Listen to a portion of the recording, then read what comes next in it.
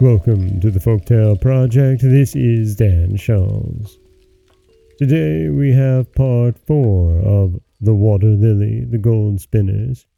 And this is the penultimate part of the story and the shortest part of the tale that we will tell. It happens very quickly, but it really lays the foundation for the closing that we will see next time.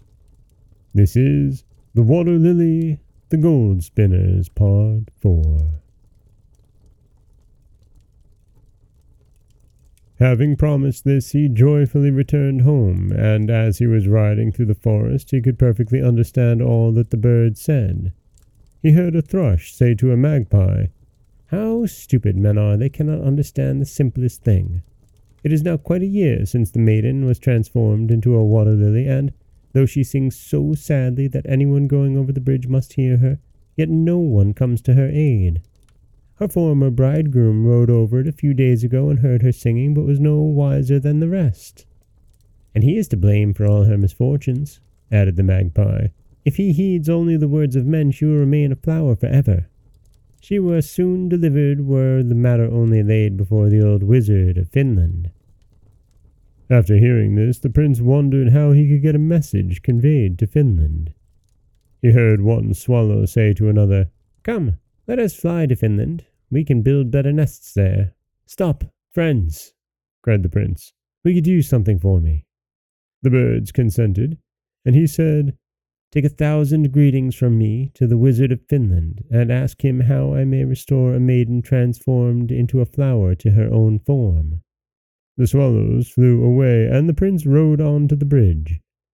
There he waited, hoping to hear the song, but he heard nothing but the rushing of the water and the moaning of the wind, and disappointed, he rode home. Shortly after, he was sitting in the garden, thinking that the swallows must have forgotten his message, when he saw an eagle flying above him.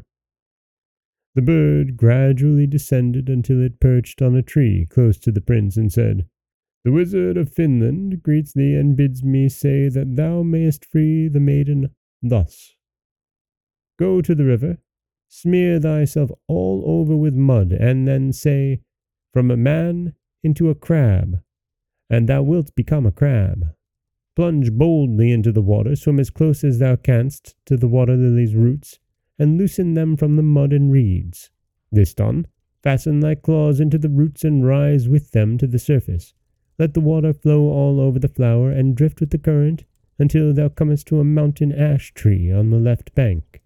There is near it a large stone. Stop there, and say, 'From a crab into a man, from a water lily into a maiden,' and ye will both be restored to your own forms." And as I said, it is a short part today, but that is the penultimate part 4, of The Water Lily, the Gold Spinners. And the prince now has his instructions to go and save his love, the maiden. Let's see next time if he'll do it. This is Dan Scholes from the Folktale Project. Don't forget that you can subscribe to the podcast on Apple Podcasts, Stitcher, Google Play, Overcast, anywhere you like to get your podcasts. You can follow us on Twitter at Folktale Project. You can find us on Auto Radio, TuneIn Radio, iHeartRadio, Spotify, anywhere you like to listen. And you can always head over to folktaleproject.com, where you'll find a new story waiting for you every Monday, Wednesday, and Friday. As always, thank you so much for listening.